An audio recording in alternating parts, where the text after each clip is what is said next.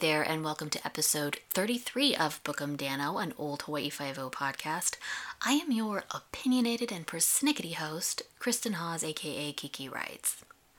With these next two episodes, we are over halfway through season 3. Episode 13, The Payoff, and episode 14, The Double Wall. I'm coming to you once again from the box room, except I have a special guest because we have acquired at this time 2 new cats. They were neighborhood ferals that we ended up rescuing. And Gomez is hanging out with me, so you'll probably hear him move around from time to time and maybe sneeze because he seems to have a bit of the sniffles. So today's ambient noises, aside from everything else that you hear in my house, you have some extra noises probably provided by Gomez. Also, I am recording on very little sleep, so let's hope I'm coherent. Anyway, let's go to Hawaii. What do you got, Steve? So far, a nameless rummy trying to make a phone call. He might bleed to death. HPD has got a half a dozen cars cruising the neighborhood looking for him.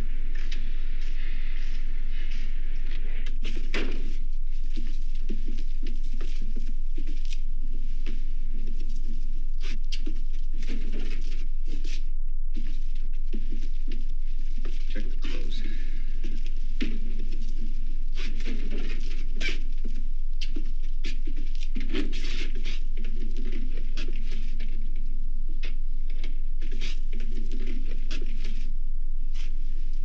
Looks like he lost a lot of blood. Steve?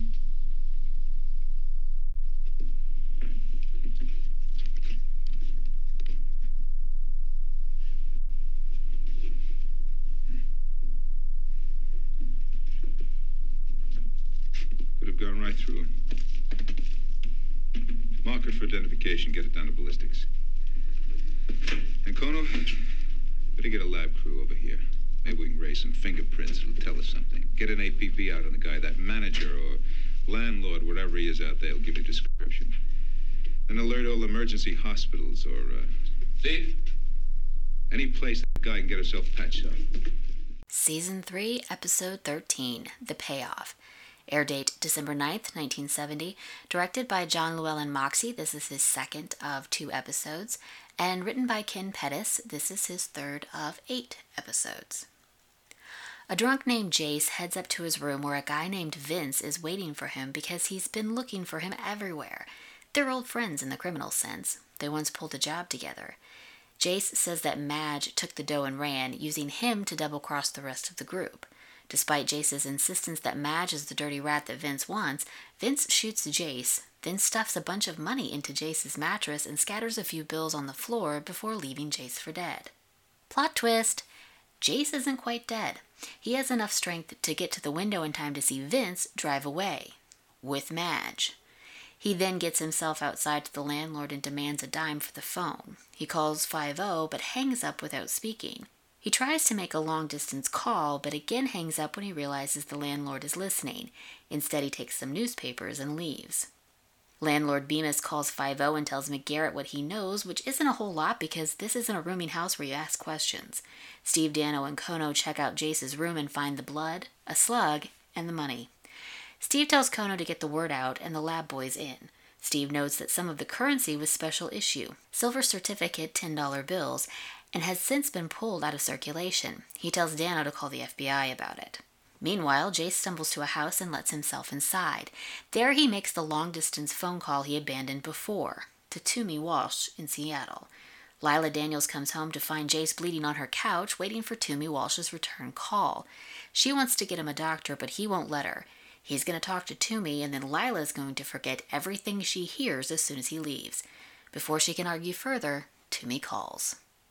Steve is looking at a search grid when Chin Ho comes in with information on Jace. He did time in Honolulu before going to Seattle. Turns out the money in his room is from the Bannister ransom. The Washington governor's son was kidnapped but murdered despite the ransom being paid. Steve has Kono and Chin Ho call the banks and tells them to be on the lookout for any silver certificate $10 bills. Jace tells Toomey to hit them, meaning Vince and Madge, hard before hanging up. He tries to leave, but Lila again begs him to stay. Instead of arguing, he collapses. Meanwhile, Toomey calls Lou, the final member of their group. He says they have unfinished business in Hawaii. Jace wakes up in Lila's house. She insists on getting him a doctor, but he doesn't want any help that will bring the cops. He also can't afford the doctor that she knows who will do things off the books. Lila offers to get the money, but Jace refuses. He asks for a bottle instead. Bemis can't give 5-0 any more information about his tenant, but directs him to a bartender who directs them to Lila, who works there. She hustles drinks, but not from Jace. They go way back. The bartender gives them Lila's address. Toomey and Lou gear up to look for Vince and Madge, now that they know the double cross is them and not Jace and Madge. Meanwhile, Vince goes to his hotel and grabs a paper. Up in the room, Madge gives the valet some things for cleaning, taking the money from a suit jacket pocket and putting it in her purse with her gun.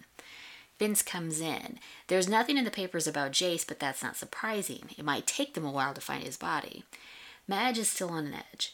She's been living on the edge for too long, worried that Toomey and Lou might find her and kill her.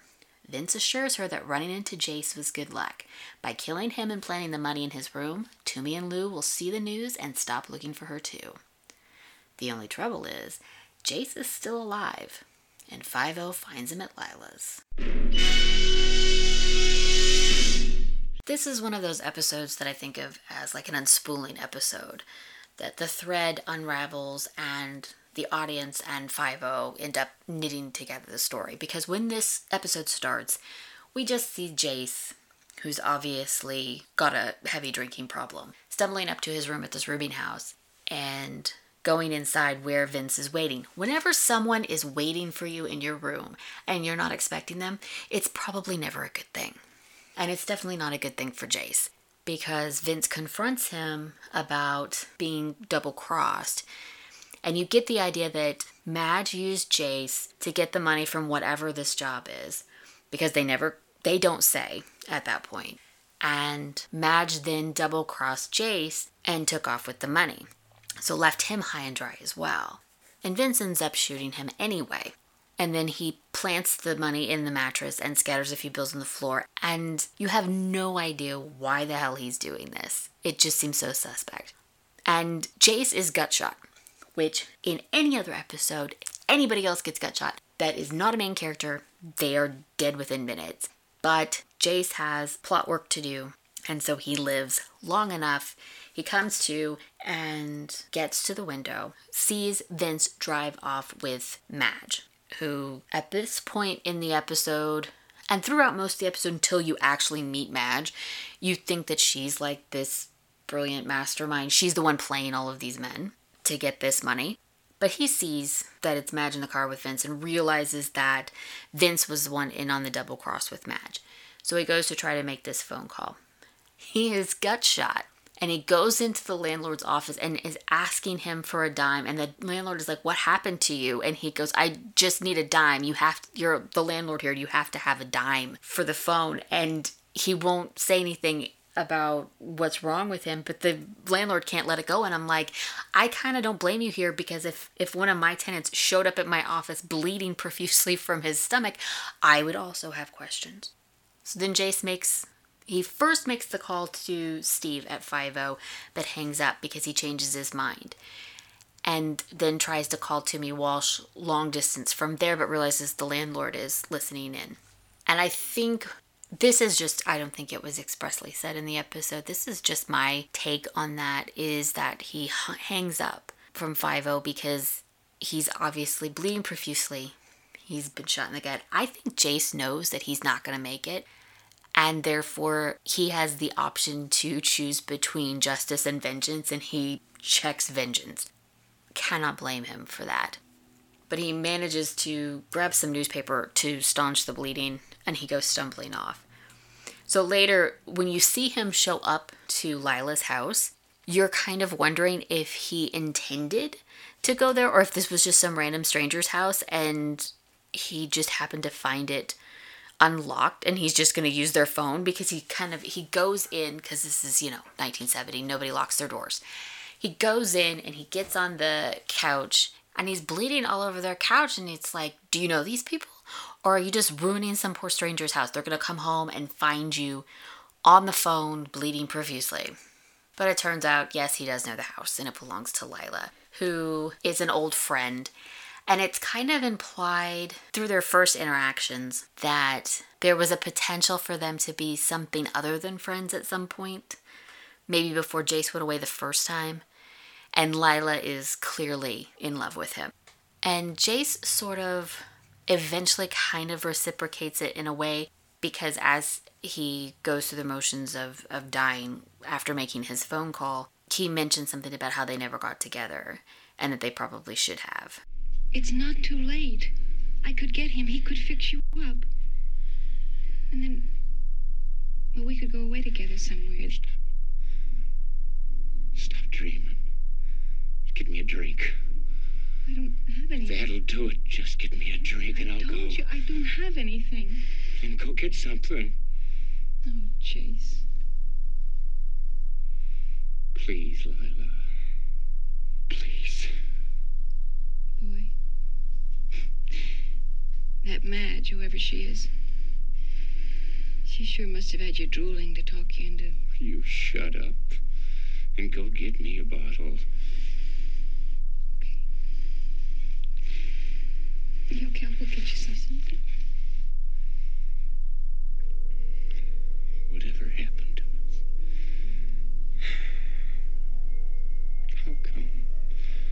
How come you and me, we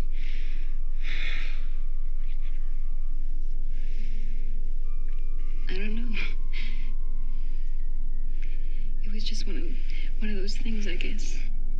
And he is a bit kind of abusive towards Lila because he's adamant about not getting a doctor and kind of yells at her when they're arguing about it, says some not nice things.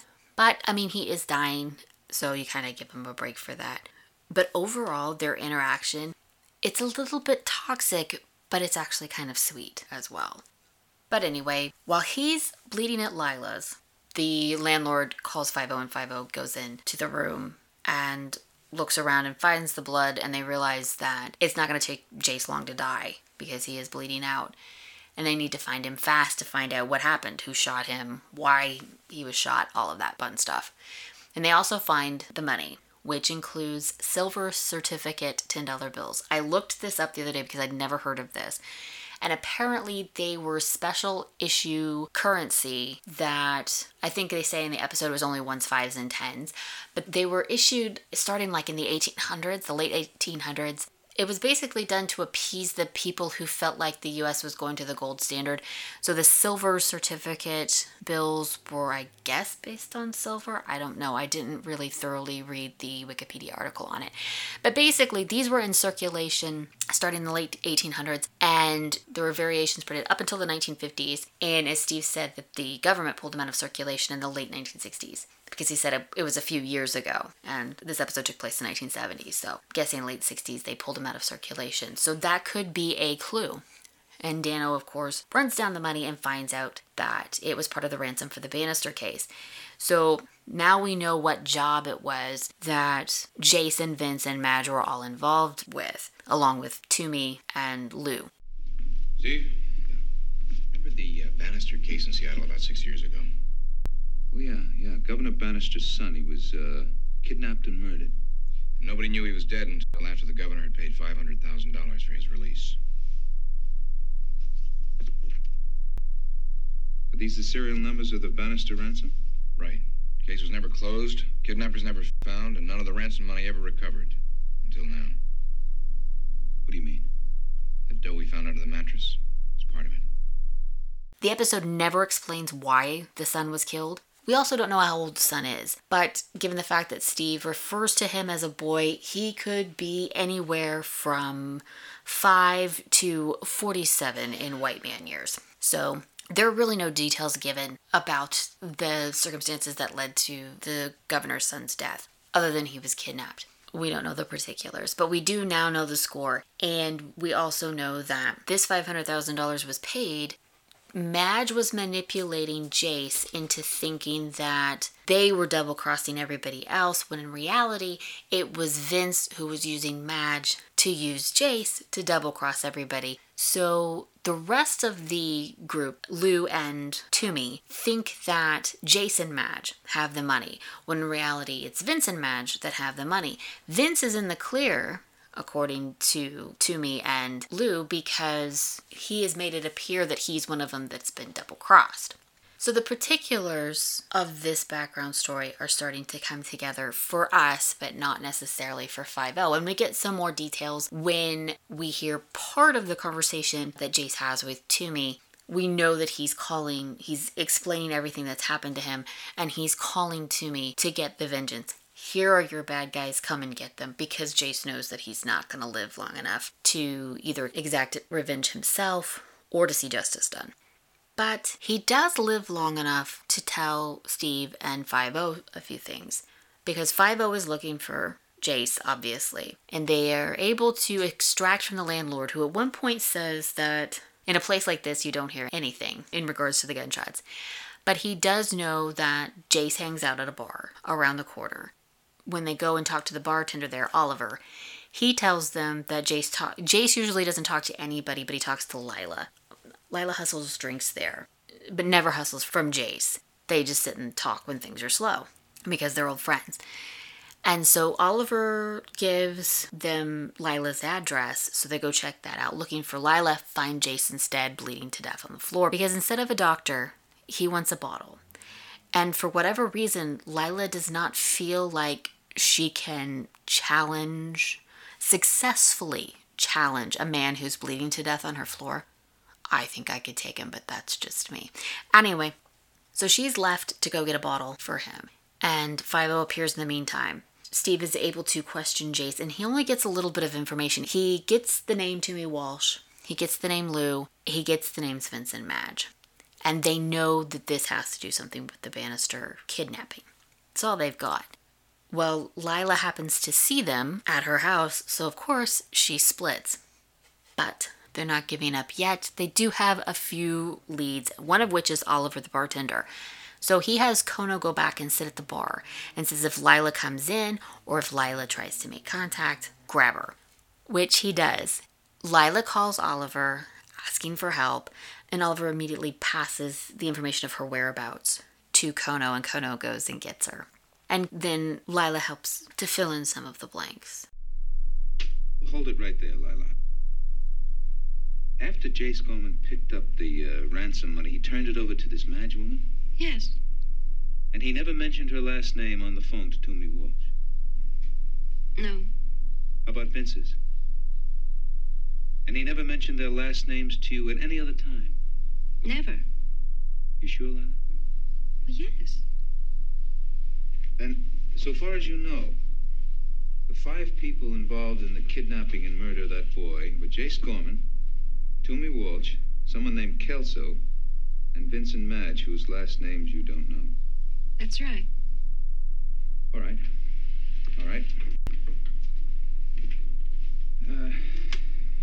Go ahead.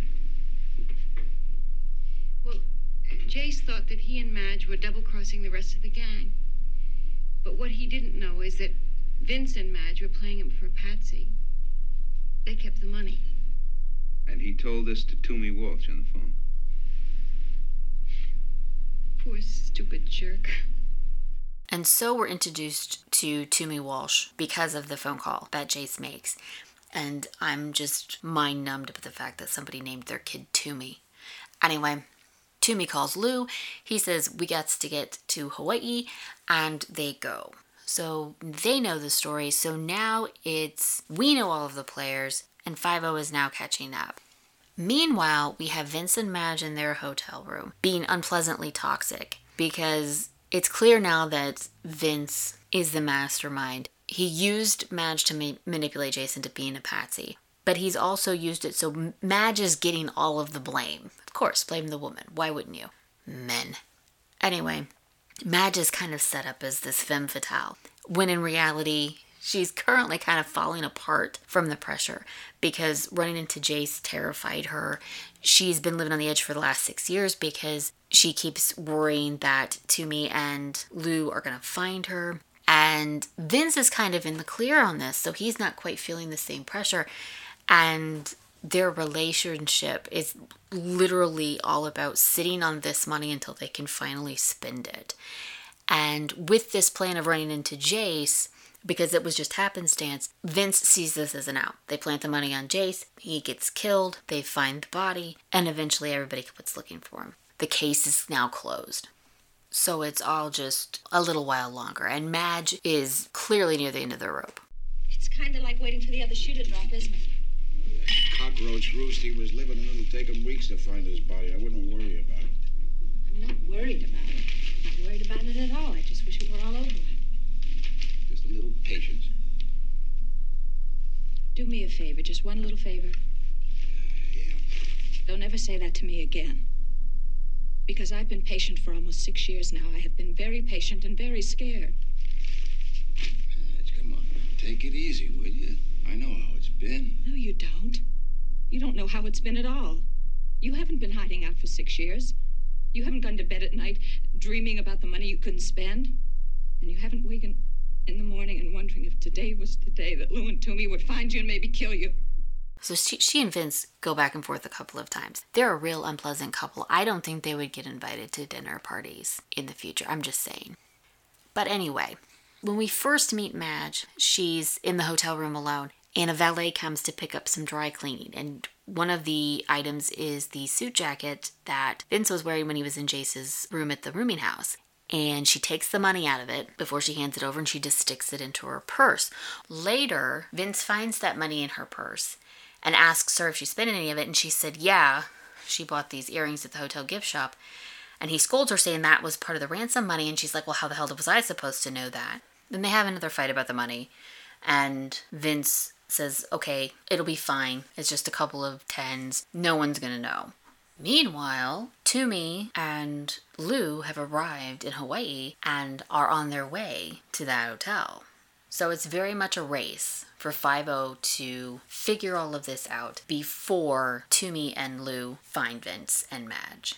And as it turns out, those earrings are going to be everyone's undoing.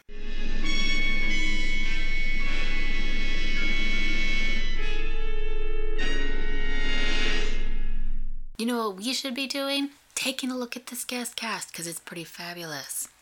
Vince Ryan was played by Albert Salmi. He was Pete Ritter on Petrocelli and Yadkin on Daniel Boone. He also turned up in episodes of Alfred Hitchcock Presents, Wagon Train, Stony Brook with Jack Lord, Rawhide, The Twilight Zone, Route 66, The Fugitive, Voyage to the Bottom of the Sea, Lost in Space, The Big Valley, The Virginian, That Girl, Gunsmoke, Night Gallery, Bonanza, Ironside, Heck Ramsey, Kung Fu, Beretta, Future Cop, BJ and the Bear, Dallas, The Fall Guy, The A-Team, Simon & Simon, Trapper John MD, Murder, She Wrote, Knots Landing, and the 1988 Mission Impossible. He appeared in the movies Breaking In, Love Child, Burned at the Stake, Caddyshack, Brubaker, Steel, Empire of the Ants, Moonshine County Express, Escape from the Planet of the Apes, The Take, The Devil's Backbone, Hour of the Gun, and Something Big. And he was in the TV movies The Andersonville Trial, The Manhunter, Night Games, Undercover with the KKK, and Thou Shalt Not Kill. And he was in the miniseries Till We Meet Again, Dress Grey, and Fatal Vision. Lila Daniels was played by the always wonderful Joyce Van Patten. This is her first of 2 episodes. She was Claudia Granis on The Good Guys, Iris Chapman on The Mary Tyler Moore Show, and Maureen Slattery on Unhappily Ever After.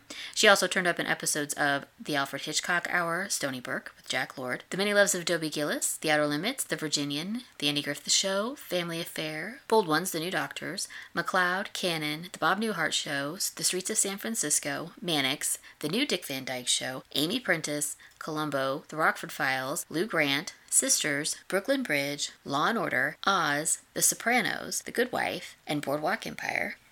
She appeared in the movies Diane, God's Pocket, Angel's Perch, Grown Ups, Marley and Me, Infinity, Monkey Shines, St. Elmo's Fire, The Bad News Bears, Mame, Something Big with Albert Salmi, and The Trouble with Girls.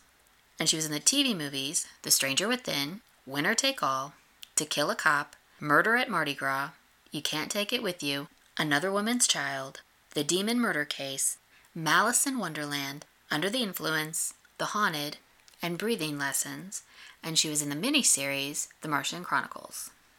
Madge was played by Marilyn Rue. This is her first of 2 episodes. She was Marjorie Grant on Bracken's World, Hilary Madison on Executive Suite, Daphne DeMera on Days of Our Lives, Angela Schwartz on Fame, Carolyn Ryan on Bridges to Cross, Annie Hartington on Houston Nights, and she was Jean O'Neill on Murder, She Wrote. She also turned up in episodes of The Rebel, Gunsmoke, Perry Mason, Bourbon Street Beat, Bonanza, The Untouchables, Route 66, 77 Sunset Strip, I Spy, Burke's Law, The Fugitive, Star Trek, The Wild Wild West, The Man from U.N.C.L.E., Land of the Giants, The Virginian, The Courtship of Eddie's Father, Longstreet, Mission Impossible, Barnaby Jones, Ironside, Kolchak, Mannix, Petrocelli, with Albert Salmi, Starsky and Hutch, Cannon, Heart to Heart, Different Strokes, Fantasy Island, Chips, and L.A. Law. She appeared in the movies Stand Up and Be Counted, Kinner, He Rides Tall, It's a Mad, Mad, Mad, Mad World, Escape from Zalring, The Ladies' Man, and Operation Petticoat. And she was in the TV movies The Manhunter with Albert Salmi, Poor Devil, Goldie and the Boxer, Fantasies, and A Mother's Justice. Jace Gorman was played by Warren Vanders. He was Brant on How the West Was Won. He was Ben on Daniel Boone, but not in the same episodes that Albert Salmi was in.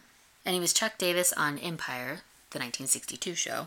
He also turned up in episodes of The Fugitive, Mission Impossible, Iron Horse, The Big Valley, Search, Bonanza, Gunsmoke, Kung Fu, The Rockford Files, Mannix, Little House on the Prairie, Fame, Dallas, Cagney and Lacey, Arliss, and Judging Amy.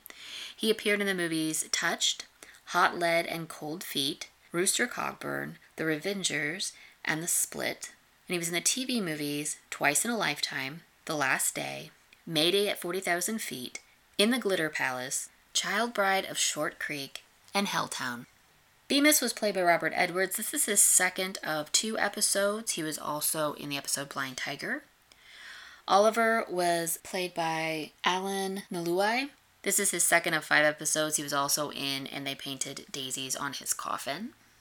Lou was played by Richard Brady. This is his second of 3 episodes. He was also in The Singapore File. The desk clerk was played by William Cataldo. This is his only credit. Toomey Walsh was played by Paul Carr. He was Clark on Voyage to the Bottom of the Sea, Dr. Paul Summers on The Doctors, and Lieutenant Devlin on Buck Rogers.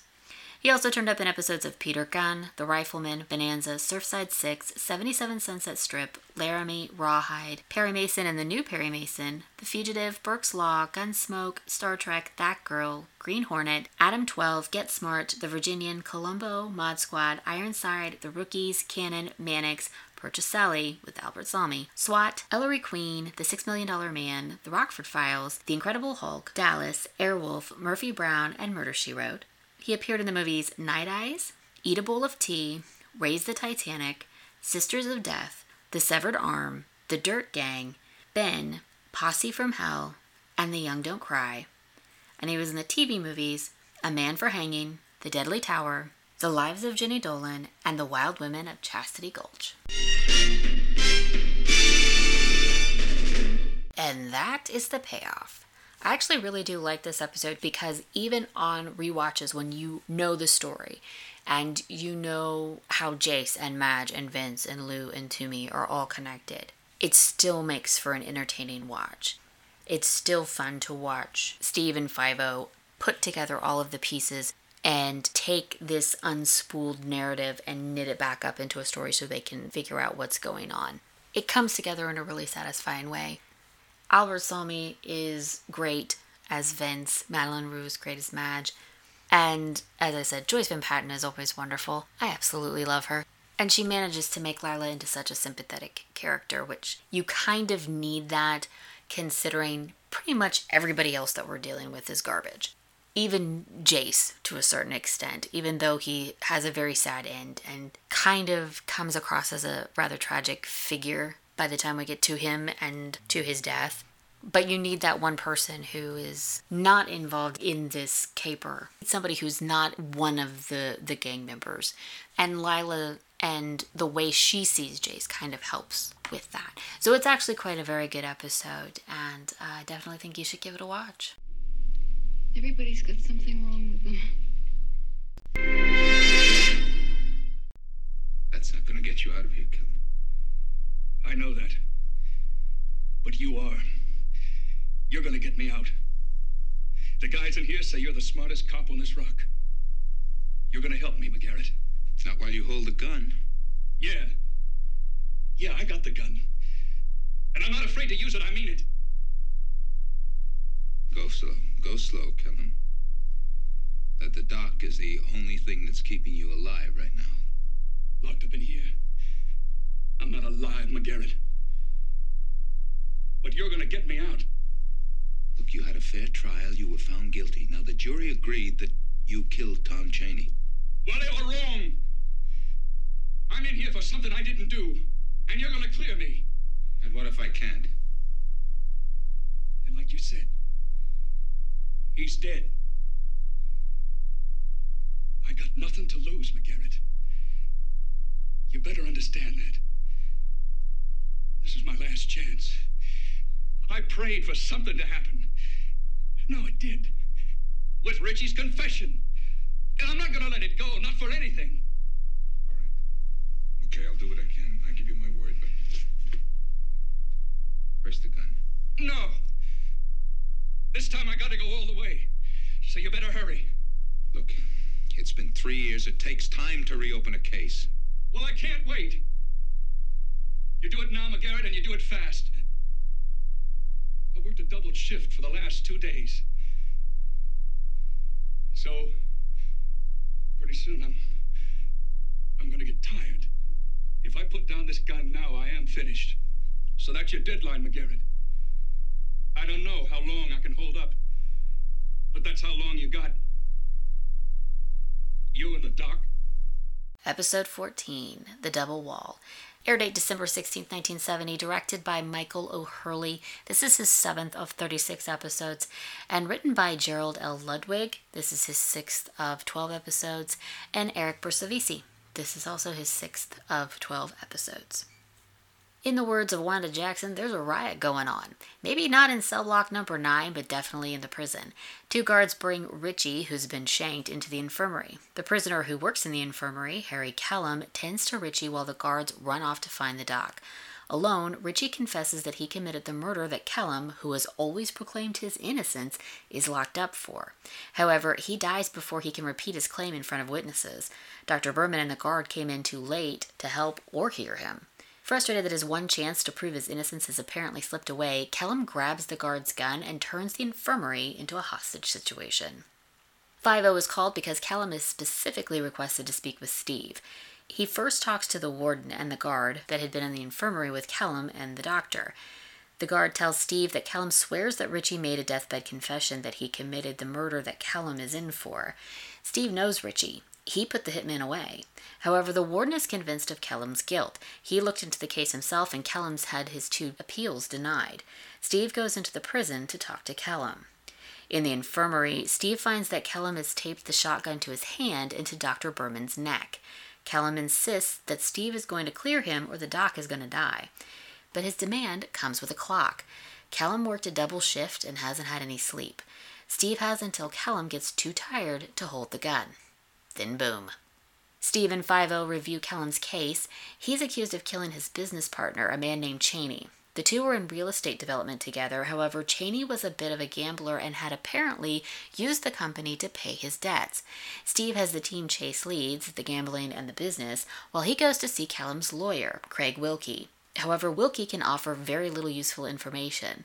Once Steve leaves, Wilkie makes a call. Kono brings in a guy named Banyan, Richie's partner, and hits. Banyan naturally won't give up any info. To make matters worse, Dano was having trouble tracking down the real estate business. Wilkie talks to a man named Bedford, assuring him not to worry about a particular witness. It's perjury if he changes his story. He won't risk that. And it appears that Wilkie is right. Dano talks to the officer who interviewed Ted Cohen at the scene of Chaney's murder, who says that by the time Cohen stopped talking, he'd convinced himself that he hadn't seen anything. And he sticks to that story when Steve talks to him. Despite pressure from Steve, Cohen won't bend. So Steve leaves him to think about the fate of a potentially innocent man rotting in jail. Outside, Banyan watches him go. The warden goes on the news to say that the guards have shoot-to-kill orders. Meanwhile, in the infirmary, Kellum is on the lookout for a double cross. Dr. Berman tries to soothe him and requests that he take off the tape, but Kellum refuses. He tells the doc that he doesn't think McGarrett has much time. Steve and Chin Ho check out a gambling den. The owner, in his roundabout way, informs them that Cheney wasn't the loser that everyone thought he was. He won big. Which makes sense when an accountant reveals that someone was trying very hard to make it look like someone was embezzling from the company. And Danny has just about worked his way through all of the shell companies to find out who. Falling asleep on his feet, Kellum begs the doc to talk to him. Instead, Dr. Berman gets Kellum talking about Cheney, who he says was his polar opposite, but that's why they worked together so well. They were friends. His legs start to give out from fatigue, and Dr. Berman again asks Kellum to take off the tape. This time he agrees, letting the doc cut the gun from his throat, though it remains taped to Kellum's hand. Kellum fears he'll never get out, that no one will believe him. Dr. Berman assures him that McGarrett does. Meanwhile, Todd Cohen makes the fateful decision to come clean. However, he calls the wrong number to do it. Okay, number one thing, right off the bat, this episode has an amazing guest cast.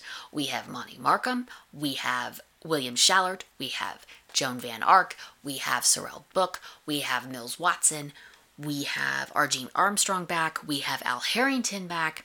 It is just an amazing cast.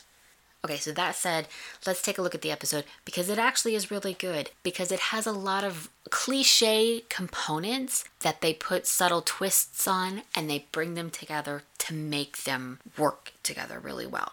Because first of all, we have the innocent man in prison. Cop shows love to have this sort of thing. An innocent man who proclaims his innocence in prison, and our heroes have to find out if that's true. In this case, we know that it's true because we hear the deathbed confession, yet another great trope that typically gets used in cop shows, and that somebody confesses to committing some crime but then dies either before anybody else hears it or before any kind of justice can be extracted. In this case, our innocent man, there's no doubt to us that our innocent man is innocent. We heard the deathbed confession too, but no one else heard it. And because Kellum has been constantly protesting his innocence for the last 3 years, everybody's already tired of hearing it. They think he's taking a poor opportunity to find a way to get out of jail with this inmate's death. And his frustration finally boils over. He ends up snatching the gun away from the guard, which, oh my gosh, Guard Al Harrington, what were you thinking? Talk about not having a good hand on your weapon.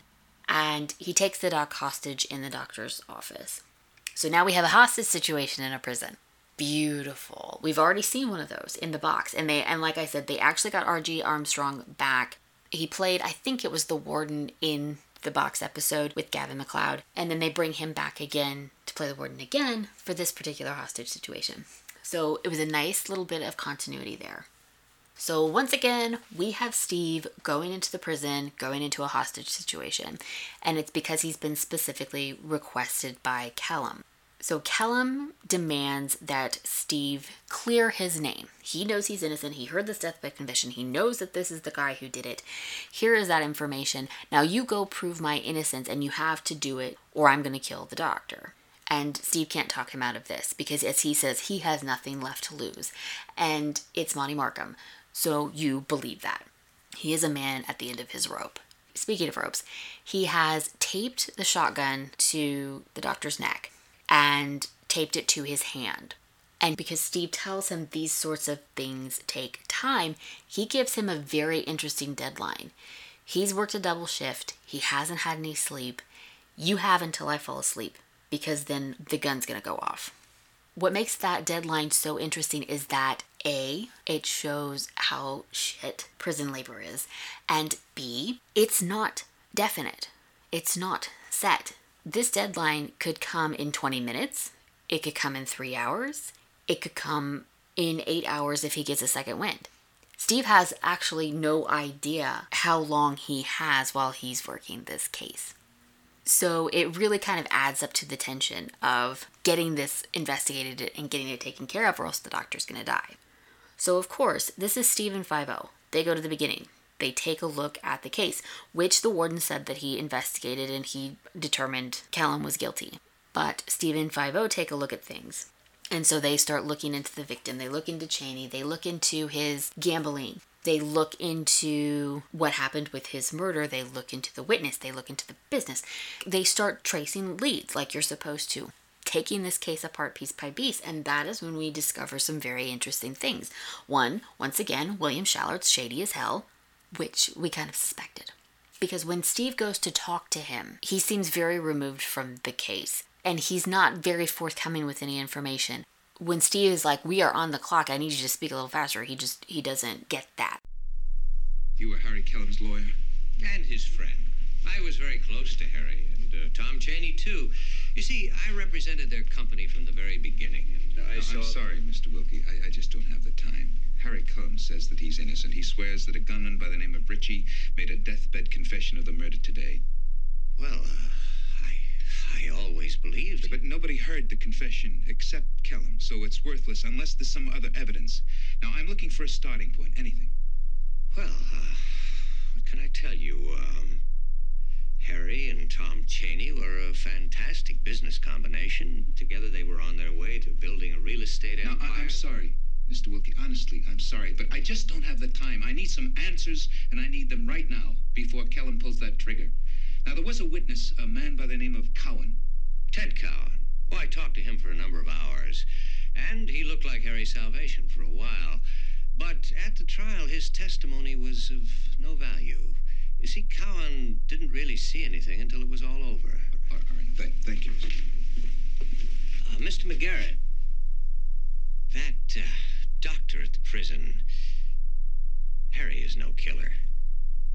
You put a gun in a man's hand, and there's always a first time. But then you have Chin-Ho tracking down the gambling aspect, and Danny tracking down the business aspect. And you come up with some very interesting things that point to this situation not being exactly what it seems, because the real estate development business that they had after Chaney died and Kellum went to jail, something happened with the business. I don't exactly understand all of the legal terminations and what exactly they did with it. But basically, one business acquired it, but it turned out to be a shell company for another company. And basically, it's that thing that rich people do to be able to keep from paying taxes and to keep from being investigated by the government or being audited, or, it's that shady shit that rich people do to keep their money and to keep the legalities of their money hidden. Dano has to go through that. In the meantime, we get us a CPA who goes through the books and says that this business was not actually losing money. This business was not actually being embezzled. He's like, this is a work of art. That they doctored these books to make it look like someone was embezzling when there was nothing wrong with this company. It was not in trouble. They were not losing money. No one was stealing. Everything was peachy. So now you have this angle. So who is making it look like there's something going on? And who's acquired this company since? And then we get to the gambling man, who is played by Arthur He. And this interrogation thrills me. You knew Tom Chaney? Perhaps. Perhaps.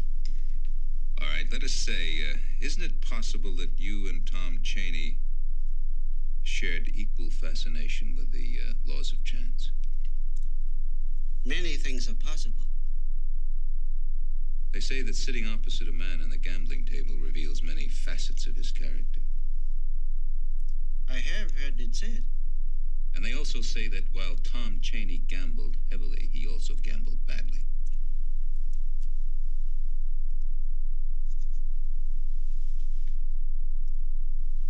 The numbers says you're a lucky man, Mr. McGarrett. And they said the same of Tom Chaney. But he had huge losses. Did he? Well, there were witnesses at his trial who said that he had paid Marcus in thousands from Vegas to Macau. In gambling, Mr. McGarrett, it is a question of balance. The loss against the gain. Are you saying that Tom Chaney was a winner? All gamblers lose sometimes. The successful gambler wins far more than he loses. Tom Chaney was very successful. The records on such matters only show what was lost. No markers are needed when a gambler wins. In any case, such matters are usually conducted in private. Do I read you right? Tom Chaney won big. But somebody tried to create the impression that he was a loser. The world is filled with illusions, Mr. McGarrett, created for many reasons. Because he, in a very roundabout way, says that Tom Chaney was not a loser, that he was a winner. And so now things are kind of coming together saying, okay, if Chaney wasn't embezzling, then there was really no motive for his murder, at least from the Kellum standpoint. And so there was only one witness to this murder, and that was Ted Cohen. And Danny goes and talks to the cop that interviewed him. The cop fills him in on Ted Cohen's state of mind and how he basically had talked himself out of seeing anything by the time he was done with his statement. Danny then asks about Wilkie calling on the policeman for the trial. And the policeman says that he was never summoned as a witness for the trial. He wasn't even informed about the trial. Never subpoenaed, nothing. Now, given that Cohen, when he was on the stand, he couldn't give any specifics. He couldn't definitively say that he had seen Kellum kill Chaney, but he just said, I saw a sedan that was a dark color, it could have been his, that sort of thing. To have the police officer be able to come up and add information to that would have benefited Wilkie's client, and yet Wilkie didn't call him to the stand. Instead, everything relied on Ted Cohen, and Ted Cohen wasn't worth a shit. And we find out that he wasn't worth a shit when Steve goes to talk to him. And he maintains that he did not see anything, he couldn't say anything definitive for or against Kellum, and he does not waver from his story. And we know, because of Wilkie's phone call to Banion's handler, what's his name? Everybody had a B name in this. Bedford. Wilkie talks to Bedford, who's concerned about this witness because it was a loose end, and Wilkie's not concerned with him because if he goes back on his word now, it's perjury. And that kind of seems to be the angle that Cohen is kind of going with, and that he's kind of saving his own skin, not only from these murderers, but also from now the legal system. And when his wife, Joan Van Ark, confronts him about it, he points out that, well, is he really that innocent when he's holding this doctor hostage? And she kind of points out he wouldn't be in there if it wasn't for you. He wouldn't be in this position to be this desperate. And he's going to spend his life rotting in there because of what you said.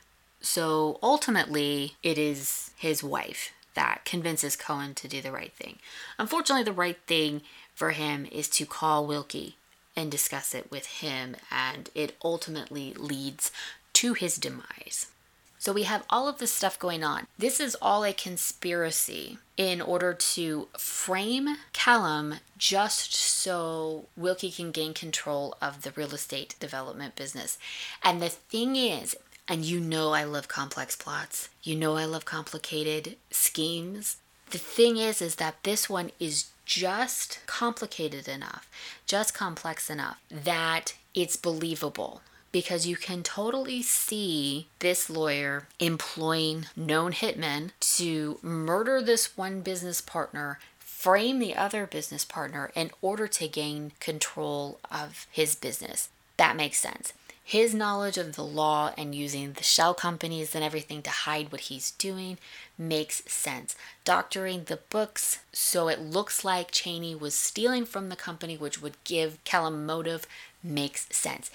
It's complicated and it's complex, but it is not out of the realm of reality. And what is so brilliant about it is that, like all conspiracies and like all plots like this, it hinges on everyone keeping their mouth shut and doing what they're supposed to do. So you have that one witness, that one loose end that threatens to unravel the whole scheme. And that's typically how these plots and these conspiracies come apart, is that one person talks when they shouldn't. That's what makes this whole scheme so good, is that it is complex and it is complicated and it is just a touch over the top, but necessary in order to cover all the bases. But of course, there's always that one little hitch in the giddy up that ends up being everyone's undoing. So it really is a great plot. Meanwhile, in the prison, we have a very interesting scene taking place in that Doc Berman is obviously, and you will hear that name in later episodes because that's what the coroner's name ends up being. But Dr. Berman is trying to keep Callum awake. Callum is looking out for a double cross. He thinks that the warden might raid the room and sacrifice them both just to get the hostage situation taken care of. And he's desperately trying to stay awake, and the doc is definitely trying to keep him awake, and he does this by keeping him talking. And when it looks like he's not going to be able to stay awake much longer, Callum finally relents and allows the doctor to take the tape off of his neck. So now the shotgun's not taped to him anymore. He can go and sit behind his desk, and Callum sits on the couch in his office, but the gun is still taped to his hand. And so you have Dr. Berman, who's still in this hostage situation, being very soothing and very calming to Callum. Because obviously they must have built up some kind of rapport. He's been working in the infirmary, which I don't know if you would allow an inmate who'd been convicted of murder to work in an infirmary. I don't think that would be like the best idea. But you know what? Prison labor is prison labor. They don't always make the best decisions. Anyway, Callum eventually falls asleep. And the doctor seizes that opportunity to cut the tape off of Callum's hand and take the gun away from him. And at first he's going to leave, but then he changes his mind and he goes and he sits down with the gun at his desk and decides that he's going to wait until Steve and 5-0 figure this case out. And it's a beautiful twist, I think, because you would think that the doctor would seize that opportunity to escape. And the fact that he doesn't, the fact that he is convinced that Steve and 5-0 will find out the truth, and for him to leave would call a premature end to that and possibly get Callum in more trouble, possibly get him killed, depending on the situation. He chooses to let it play out instead of removing himself from a dangerous situation, because Callum could totally wake back up and try to take the gun away or something like that. He could get aggressive again if he wakes up. I know I'm aggressive when I'm woken up. It's actually a really cool twist to have the doctor have so much faith in McGarrett and 5-0 to allow this to play out. And I think also to have some faith in Callum in that maybe he has been telling the truth this whole time and that he's been innocent. So it was nice to see that. And of course, McGarrett and 5-0 are going to figure it out. Because Wilkie just had to have Bedford and Banyan tie up that loose end, which gets them nothing but a pissed off wife, now widow. And the episode that started with a hostage situation ends with one.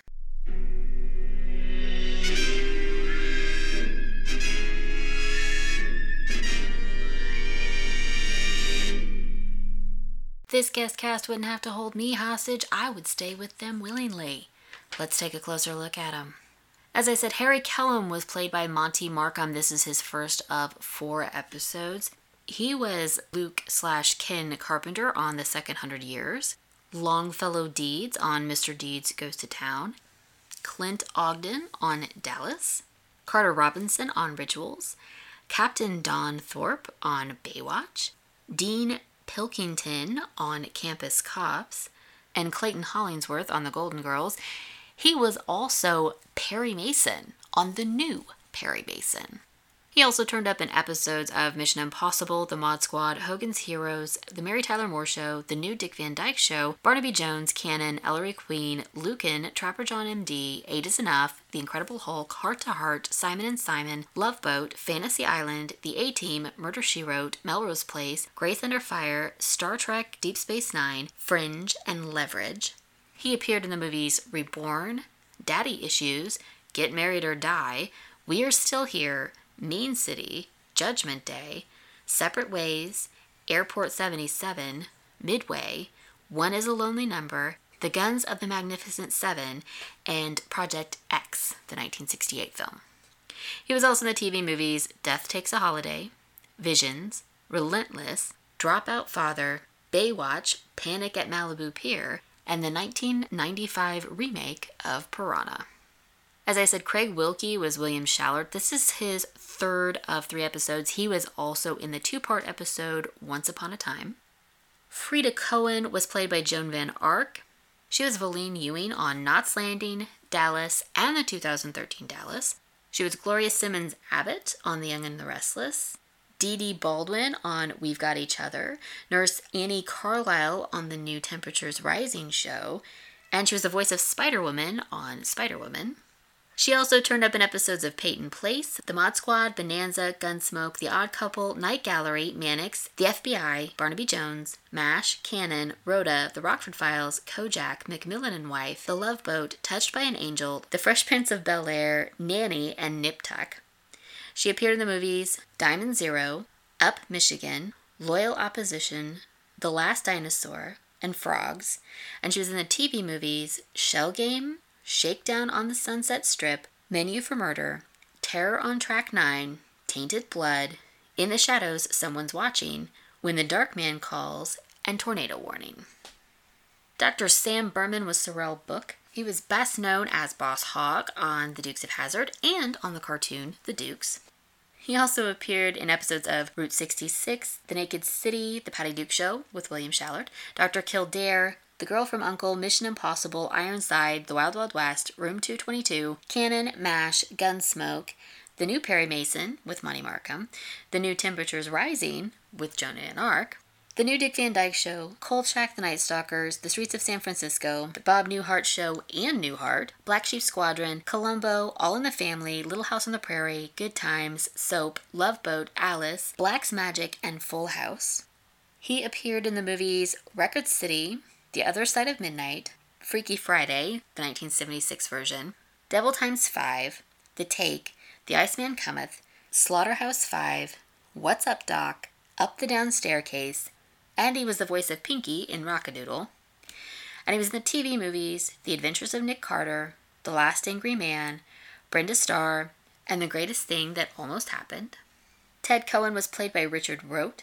He was Dr. Jerry Chandler on The Doctors. He also turned up in episodes of The Fugitive, The Girl from U.N.C.L.E., Columbo, The Mary Tyler Moore Show, Macmillan and Wife, Room 222, Heck Ramsey, Cannon, The New Perry Mason with Monty Markham, Logan's Run, The Bob Newhart Show, Kojak, Fantasy Island, Happy Days, Dallas, Falcon Crest, St. Elsewhere, Hill Street Blues, Dynasty, Matlock, The Golden Girls, Simon & Simon, Night Court, Who's the Boss, Mad About You, The Nanny, Living Single, Coach, Ellen, Friends, and 24.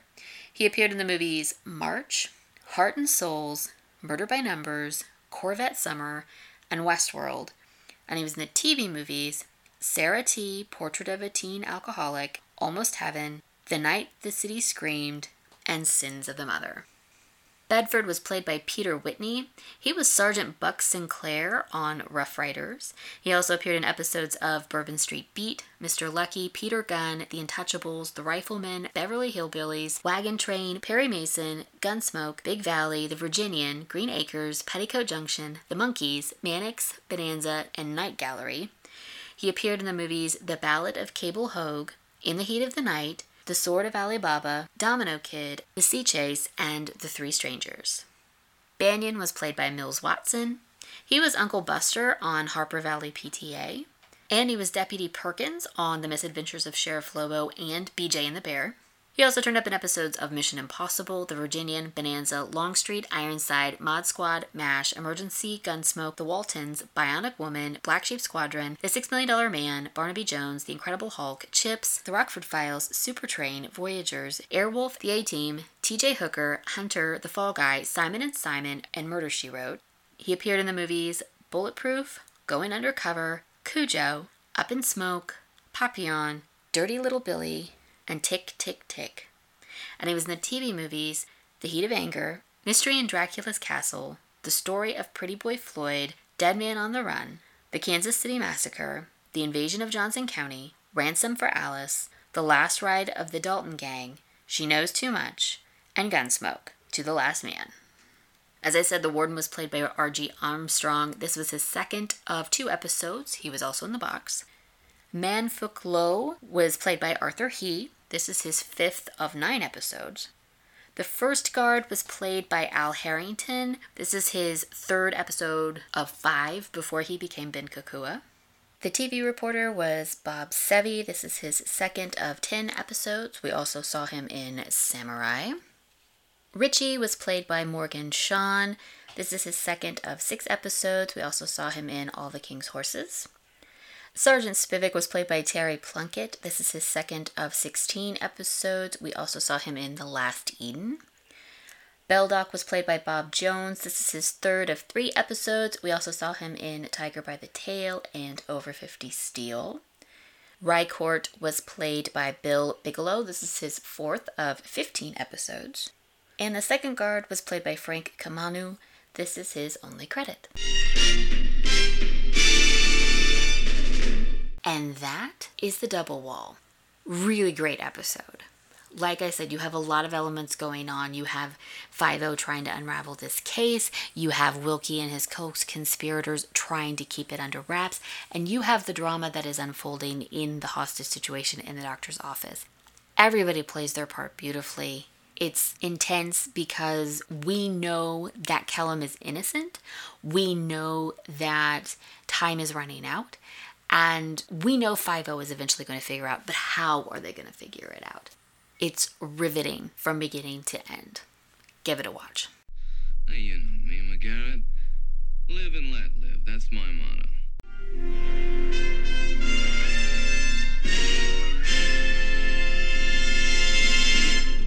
And that is episode 33 of Bookum Dano.